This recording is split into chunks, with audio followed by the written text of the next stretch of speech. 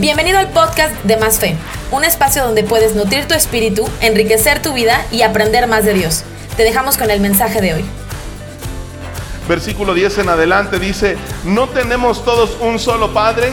¿No nos creó un solo Dios? ¿Por qué pues profanamos el pacto de nuestros antepasados al traicionarnos unos a otros? Judá ha sido traicionero. En Israel y en Jerusalén se ha convertido en algo detestable. El casarse Judá con la hija de un Dios extraño ha profanado al santuario que el Señor ama. En cuanto al hombre que haga esto, quien quiera que sea, que el Señor Todopoderoso lo excluya de los campamentos de Jacob, aun cuando le lleve ofrendas. Otra cosa que ustedes hacen es inundar de lágrimas el altar del Señor. Lloran y se lamentan porque Él ya no presta atención a sus ofrendas ni las acepta de sus manos con agrado. Y todavía preguntan ¿por qué? Pues porque el Señor actúa como testigo entre tú y la esposa de tu juventud, a la que traicionaste, aunque es tu compañera, la esposa de tu pacto. ¿Acaso no hizo el Señor un solo ser que es cuerpo y espíritu? ¿Y por qué es uno solo? Porque busca descendencia dada por Dios.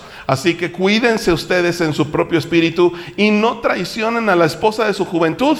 Yo aborrezco el divorcio, dice el Señor Dios de Israel, y al que cubre de violencia sus vestiduras, dice el Señor Todopoderoso. Así es que cuídense en su espíritu y no sean traicioneros. Sí. Un mensaje fuerte, pero hay que decirlo con todas las palabras. Sobre todo en esta época que, por cierto, está muy de moda el divorcio, ¿verdad? Y que, por cierto, hay una nueva iniciativa de alguna diputadita por ahí que se le ocurrió decir que mejor que el matrimonio dure X tiempo, mejor que haya una cláusula de arrepentimiento básicamente en el matrimonio, para que si no funcionan las cosas no pase nada y te divorcies de volada. Bueno, hoy somos la capital de los divorcios en todo el país, ¿verdad? Hay más divorcios que matrimonios, y hay que decirlo con todas las palabras: Dios aborrece el divorcio. Sí. Lo dijo la Escritura, lo dijo Jesucristo, y no podemos decir nosotros otra cosa ni embarrarlo de supuesta edición, ¿verdad? Dios odia el divorcio. Pero ¿sabes? La bronca que tenemos es que no hemos entendido que Dios puede odiar acciones, pero amar a la persona que efectúa esas acciones. Dios odia el pecado, ¿verdad? Cualquier pecado que me pongas, Dios lo odia. La Biblia dice que Dios aborrece literalmente el pecado, pero Dios ama al pecador. Sí. La bronca es que nosotros atribuimos al pecado y nos lo pegamos encima y pensamos que nosotros nos convertimos en ese pecado y que por consecuencia entonces Dios nos odia a nosotros. Es que yo me divorcié, entonces seguramente Dios me odia a mí. No, Dios odia el divorcio, odia lo que hiciste, pero te ama a ti. Para empezar a entender este mensaje hay que aprender a separar lo que Dios odia, que es básicamente las acciones imperfectas que nos separan de Él. Y sí, hay que decirlo, Dios odia el divorcio. ¿Y por qué odia el divorcio nuestro Señor? Bueno, pues nada más porque va en contra de todo lo que Él es. Y si nosotros podemos analizar un poquito qué es el divorcio, nosotros vamos a poder entender al menos tres cositas. Vamos a entenderlo. El divorcio es ruptura, ¿cierto? Una relación que se quebranta.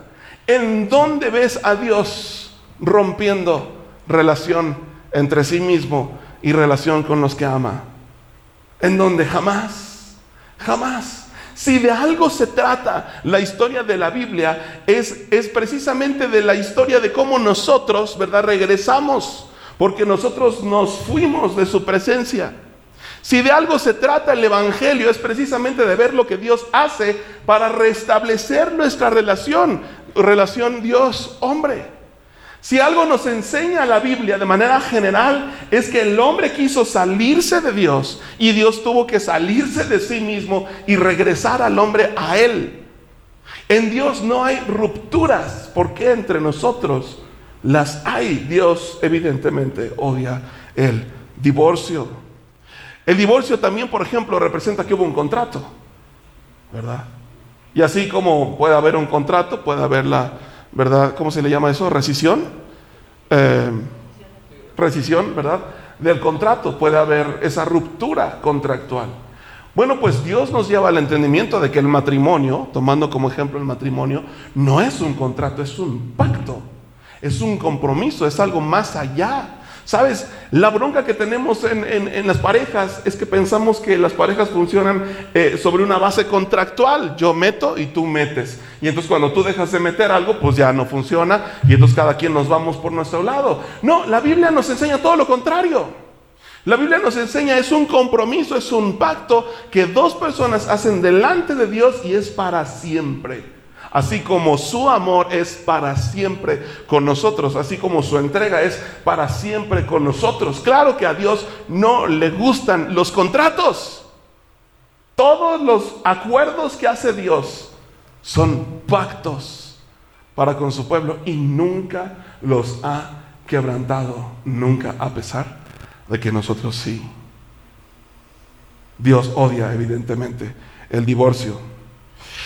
El divorcio también representa que no hubo reconciliación. El divorcio representa que pesó más el orgullo que la reconciliación. Y otra vez, y no estoy hablando y no estoy poniendo el dedo, ¿verdad?, en ti, que a lo mejor tuviste esta pésima experiencia. No estoy señalando a ti, a la persona, pero estoy señalando la acción, ¿sí? Y esto es muy característico del ser humano. Pesa más el orgullo, pesa más, le ponemos más valor a fijar nuestra postura que a pedir perdón, que a humillarnos, ¿verdad? Y tratar de arreglar las cosas. Pero esto no lo aprendimos de Dios. Dios precisamente es lo opuesto. Dios se humilló y la Biblia dice, incluso Pablo nos dice en Filipenses, que exista en nosotros la misma actitud que existió en Cristo Jesús. ¿Qué? Dijo, siendo igual a Dios, siendo Dios mismo, no tuvo esta cosa como algo tan grande para aferrarse, sino que siendo Dios se despojó a sí mismo y tomó semejanza de, ¿te acuerdas de qué? De hombre, de siervo, y en esta misma semejanza todavía se humilló mucho más, ¿verdad? Y fue obediente hasta la muerte, y no cualquier muerte, la muerte más humillante que hay, la muerte de cruz. Si hubo en Jesús Dios esta actitud, ¿por qué no la hay entre nosotros? Porque nosotros le ponemos más valor al orgullo, le ponemos más valor a mi postura, a mi manera de pensar, lo que yo creo, lo que yo establezco, lo que yo siento.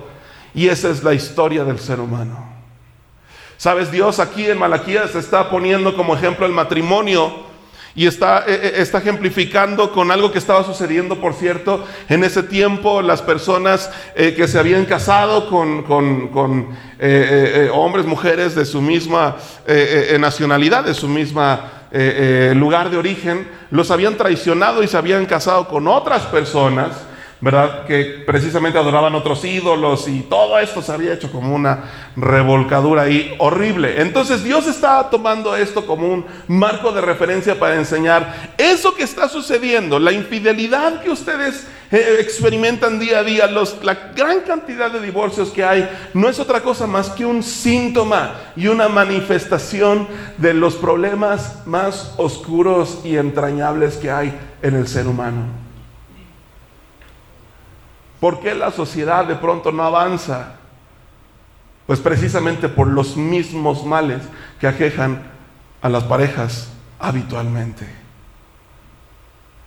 Si nosotros hiciéramos el ejercicio de evaluar la calidad moral de un pueblo, podríamos establecer que esto sigue siendo una realidad. Entre más divorcios hay, esa es la mera realidad, más deplorable está la calidad moral de ese lugar. Esa es la verdad.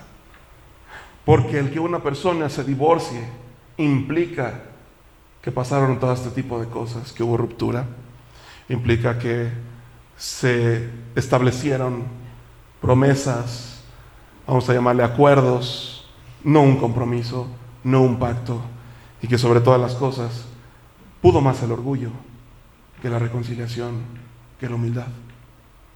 No estoy diciendo que vayas con tu ex esposa, con tu expareja y te arregles con él o con ella. No estoy diciendo eso.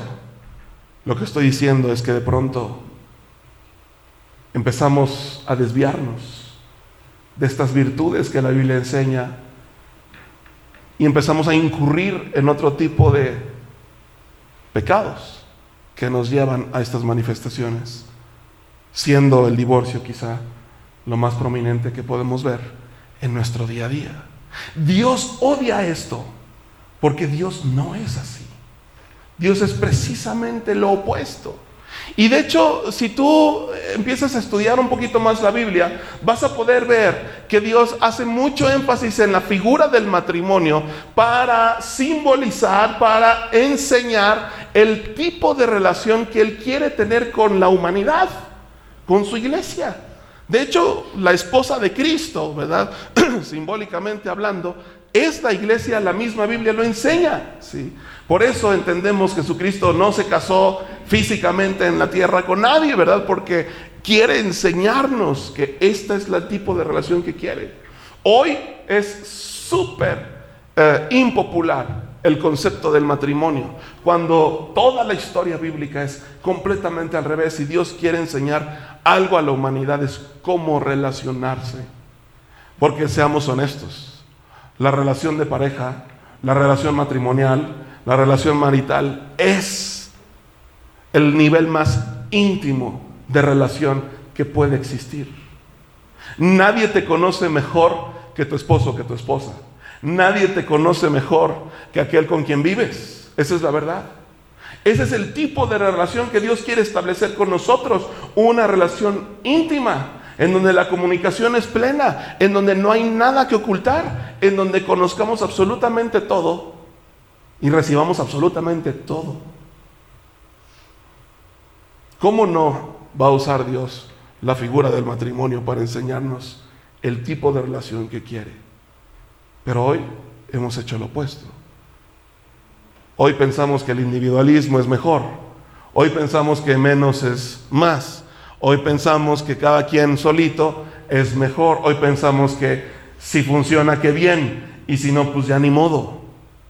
Por eso nunca vamos a entender el tipo de relación que Dios quiere establecer con nosotros, porque nosotros mismos no estamos dispuestos a vivir ese tipo de relación entre nosotros.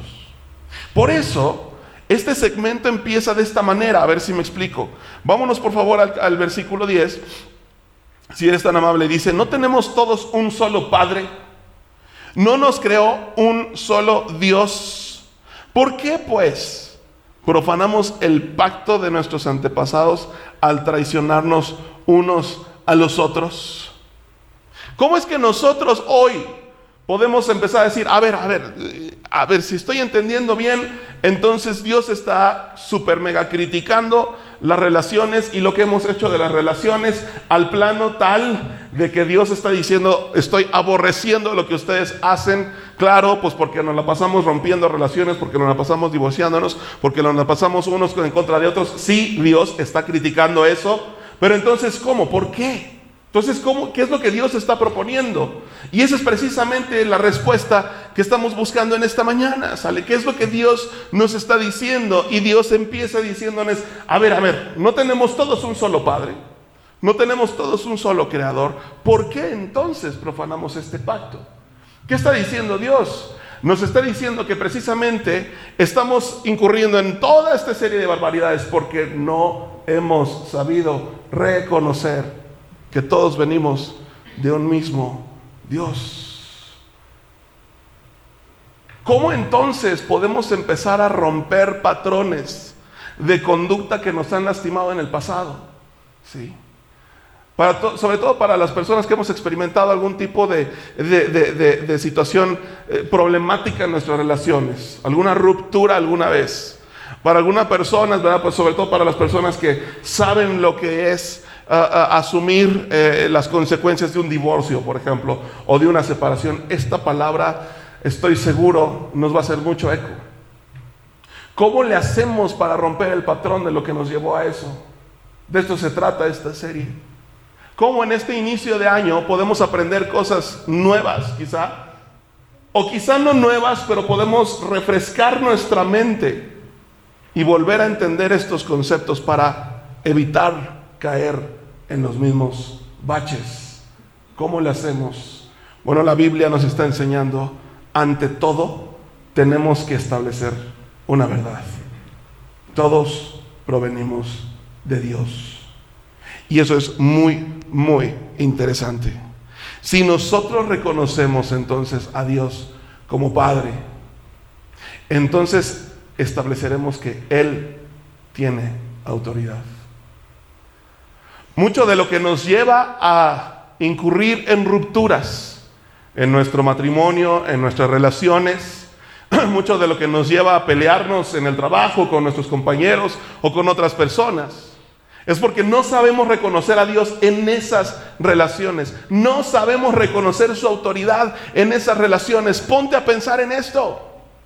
¿Qué haría Jesús? Jesús reaccionaría como de pronto reaccionamos cuando nos embroncamos con nuestro esposo o con nuestra esposa. Jesús reaccionaría como nosotros reaccionamos cuando nos piden hacer cosas que a lo mejor no nos habían pedido en el pasado nuestros empleadores tiranos.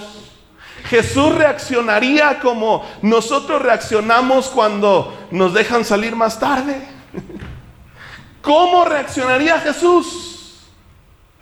En la medida que nosotros sepamos responder eso, será en la medida en la que tú y yo reconozcamos su autoridad en nuestras relaciones. Dios odia el divorcio, por supuesto. ¿Y por qué nos agarra tan así como si fuera wow? ¿Cómo? O sea, ¿qué? ¿Que Dios odia el divorcio? Claro que sí. Dios odia las rupturas, claro que sí. Entonces algo tenemos que hacer. Tenemos que empezar a romper esos patrones reconociendo su autoridad sobre nosotros. Estoy hablando de sujetarnos a Él. Estoy hablando de hacer algo que va en contra de nuestros instintos conquistadores y superioristas, si lo quieres ver de esa manera. Estoy hablando de humillarnos delante de Él y decir: tú mandas, Jesús, porque yo, como he hecho las cosas, no me ha funcionado. Sea la culpa de quien haya sido, yo incurrí en acciones que tú detestas. Es reconocer su autoridad. Y esto, queridos, yo creo que tiene que ver con al menos dos cosas. Uno, reconocer que lo que Él dice es cierto. ¿Qué tanto nosotros verdaderamente podemos decir lo que Él dice es cierto? Sobre todo en cuestiones así, de este calibre, de esta naturaleza, como por ejemplo Dios odia el divorcio. Sobre todo en estas situaciones que duelen, que calan, que como que incomodan, que no se tragan tan rico. Porque cuando decimos Dios es amor, todos dicen: ay, sí, amén, Dios es amor. Pero cuando Dios dice: yo te aseguro que si tú deseas algo en contra de tu hermano, ya cometiste homicidio con él. Ahí es cuando decimos: pero ¿cómo? No, espérame, no. Se siente muy bonito cuando Dios dice: verás, vete, no peques más. Pero ¿qué tal se siente cuando Jesús dijo: pero yo te digo que cualquiera que mire con deseo a la esposa de su vecino, ya fornicó con ella en su corazón, ya cometió adulterio con ella en su corazón? ¿Cómo sabe eso en nuestro paladar? Eso sabe complicado. ¿Qué tanto nosotros podemos establecer lo que Él dice es cierto? Lo que Él dice es cierto.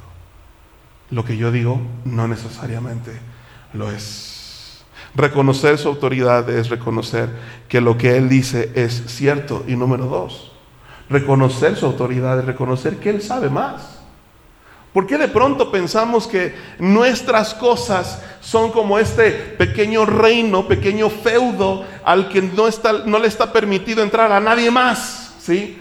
Uno de los errores más comunes que cometemos es decir: no, esta es mi relación. Este es mi hijo, esta es mi hija y nadie más se mete, solamente yo puedo decidir sobre esto. Es mi novio, es mi novia, es mi matrimonio, es mi noviazgo. Nadie más tiene por qué decir algo al respecto. Ok, pero ¿qué te parece si le empezamos a cambiar el chip? Y empezamos a decir: pues Dios sabe más de relaciones.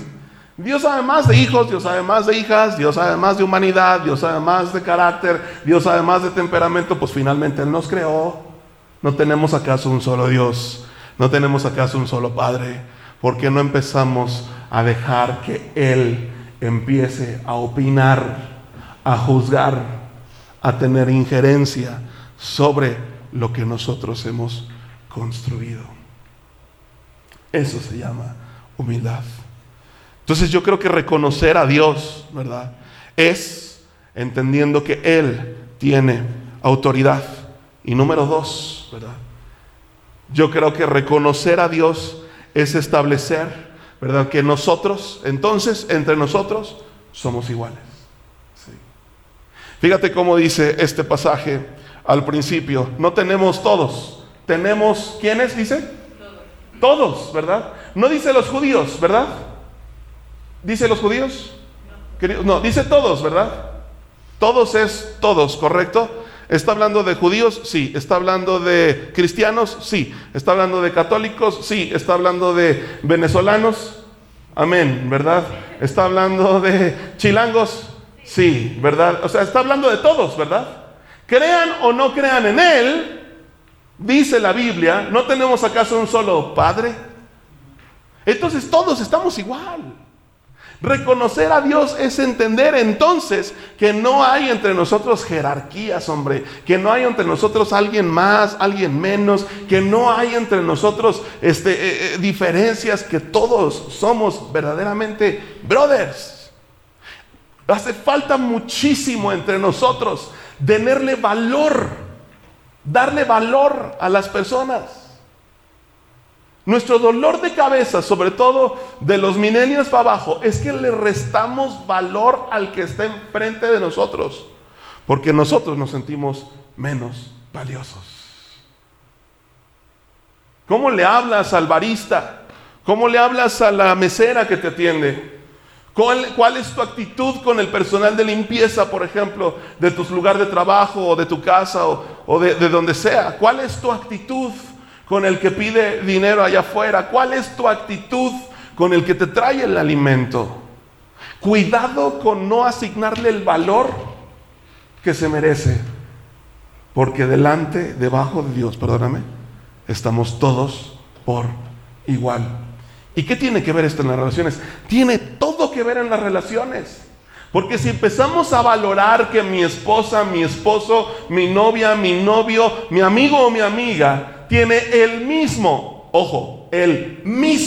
valor que yo tengo delante de Dios, si empezamos a entender esto, entonces voy a cuidar lo que sale de mi boca. Voy a cuidar mi actitud delante de Él, porque Él es una creación de Dios que merece toda mi admiración y todo mi respeto.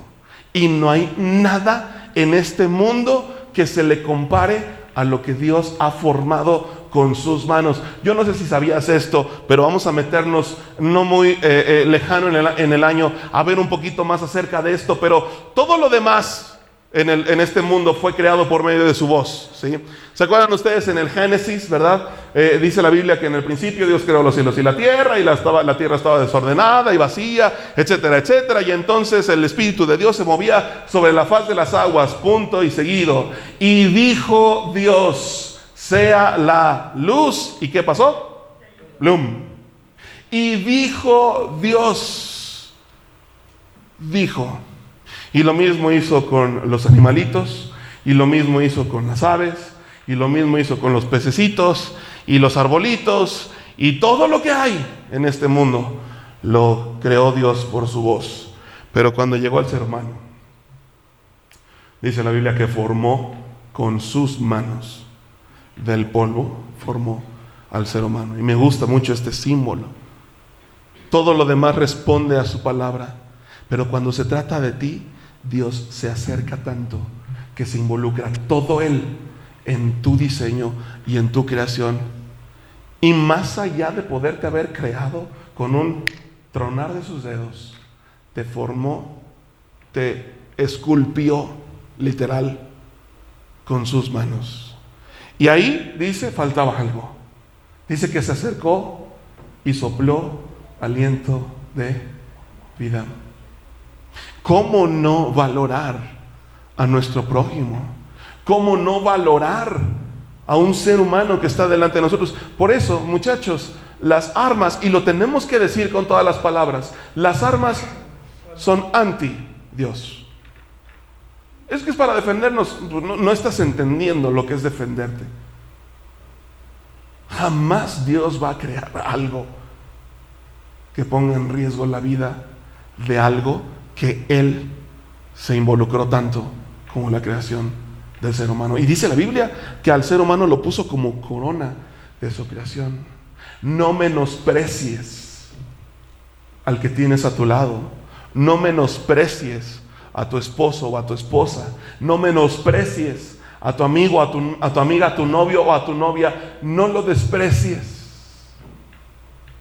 Primer reto que tenemos que asumir en las relaciones es apreciarnos en vez de despreciarnos. ¿Qué sucede con los amigos? ¿Qué sucede en la relación de cuates? Al principio, ¿verdad? Le decimos por su nombre, ¿no? Asher, ¿verdad? ¿Qué tal, Asher? ¿Cómo estás? Mi nombre es José Luis. Y después de 2 años, ¿cómo le decimos? ¿Qué onda, vato? En el mejor de los casos, ¿verdad? O si le decimos, ¿qué hubo?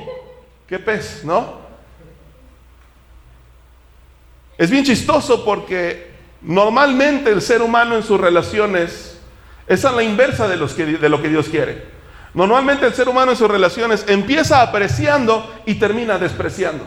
Como ya conoces sus cualidades y sus defectos, entonces le restas valor y lo empiezas a menospreciar, lo empiezas a ningunear. Es común, ¿verdad?, que las esposas, los esposos, ¿verdad?, entre ellos se expresen ¿verdad?, y lo vemos todos los días. Pero Dios es al revés. Entre más te conoce, más te aprecia. Y lo que Dios quiere que hagamos es precisamente eso. Que entre más nos conozcamos, más empecemos a apreciarnos. Por eso, muchachos, este pasaje termina diciendo esto. Vamos, por favor. Versículo 14, y todavía preguntan por qué. Pues porque el Señor actúa como testigo entre tú y la esposa de tu juventud, a la que traicionaste, aunque es tu compañera, la esposa de tu pacto. ¿Acaso no hizo el Señor un solo ser, que es cuerpo y espíritu? ¿Y por qué es uno solo? Porque busca descendencia dada por Dios. Así que cuídense ustedes en su propio espíritu y no traicionen a la esposa de su juventud. Yo aborrezco el divorcio, dice el Señor Dios de Israel, y al que cubre de violencia sus vestiduras, dice Dios Todopoderoso. Así que cuídense en su espíritu y no sean traicioneros. Y todos los que tienen oportunidad de ver Reina Valera 60, ¿verdad?, o incluso Nueva Traducción Viviente, dice, cuiden su corazón. Así es que cuida tu corazón. ¿Cómo empezamos a romper el patrón, muchachos, de tanta relación quebrada? ¿Cómo empezamos a romper el patrón, muchachos, de tantos conflictos entre parejas, entre familias, entre padre, hijo, madre, hija, yerno, ¿verdad?, nuera, etcétera? ¿Cómo empezamos a romper el patrón en este principio de año? Guardando también nuestro corazón, dice la Biblia, cuidando nuestro espíritu. Reconociendo a Dios, número 1, y número 2, guardando nuestro corazón. Y ya entendimos que reconocer a Dios es que Él tenga autoridad. Basta de ver a Dios como mi homie, ¿verdad? Basta de ver a Dios como mi cuate solamente. Pero no, Él es Dios y Él tiene toda la autoridad. Él sabe más que yo. Él es el Señor. Yo soy su hijo, yo soy suyo. Y número 2, lo que Él ha creado tiene gran valor, tiene alta estima. El que está a mi lado tiene alto valor. Por eso, número 2, entonces, debo guardar mi corazón. ¿Qué significa guardar el corazón? ¿Qué significa cuidar el espíritu? La Biblia dice en Proverbios, sobre toda cosa guardada, guarda tu corazón, porque de él, dice, mana la vida. Sí. Guardar el corazón, muchachos, así como nosotros guardamos un reloj que nos gusta mucho, por ejemplo, y lo cuidamos de que no le caiga la humedad, de que no le dé, ¿verdad?, el sol a lo mejor por mucho tiempo. Lo guardamos, de que no todos lo vean y lo toquen. Lo mismo debemos de hacer con nuestro corazón. Dice la Biblia, sobre toda cosa guardada, guarda tu corazón. ¿Sabes por qué? Porque también nos enseña la Biblia que el corazón es de lo más engañoso que hay y perverso, dice la Biblia en Jeremías. ¿Qué significa guardar el corazón? Cuida la exposición que tienen ciertas corrientes de pensamiento, ciertas personas incluso en tu corazón. Cuida lo que le metes. Cuida lo que decides creer. Cuida lo que ingresa a tu corazón. Cuidado. No todo lo que se dice es bueno. No todas las personas alrededor de ti te bendicen. Esa es la verdad. Cuida tu corazón. Pero también tienes que poner mucho cuidado en cómo reaccionas, en lo que sale de tu corazón. David decía, ¿verdad?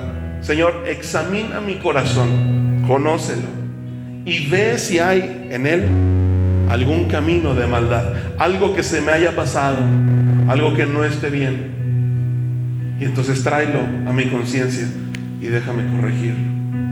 Guardar el corazón es cuidar lo que le metes, pero también cuidar lo que sale de ahí.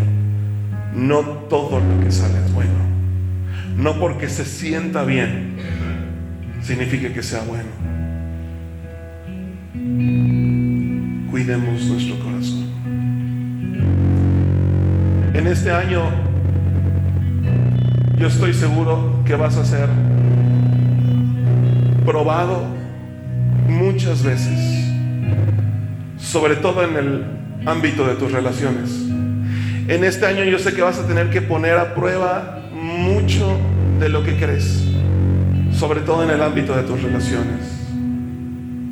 Acuérdate, siempre que estés interactuando con alguien, sea tu esposo o tu esposa en primer lugar, sea tu familia en segundo lugar, pero también sean tus relaciones habituales, tus compañeros de trabajo, tus profesores en la escuela,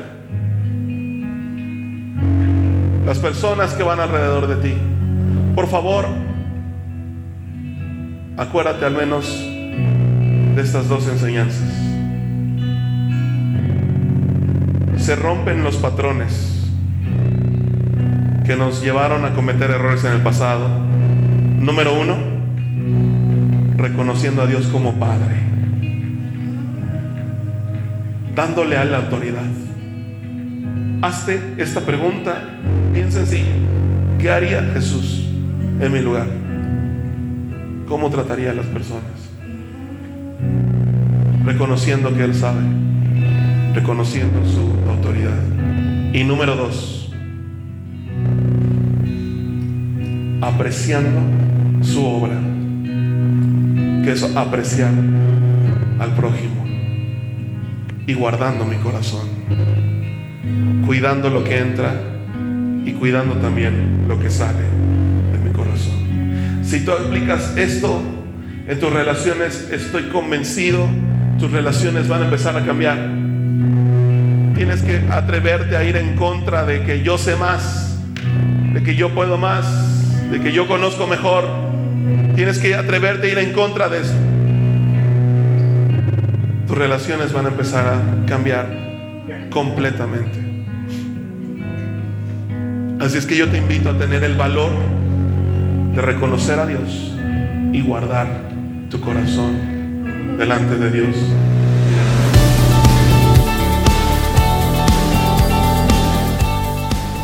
Muchas gracias por habernos escuchado. Si quieres contactarnos, puedes visitar nuestra página web en masfe.mx. Esperamos que este mensaje haya sido de bendición para tu vida y te esperamos en el siguiente.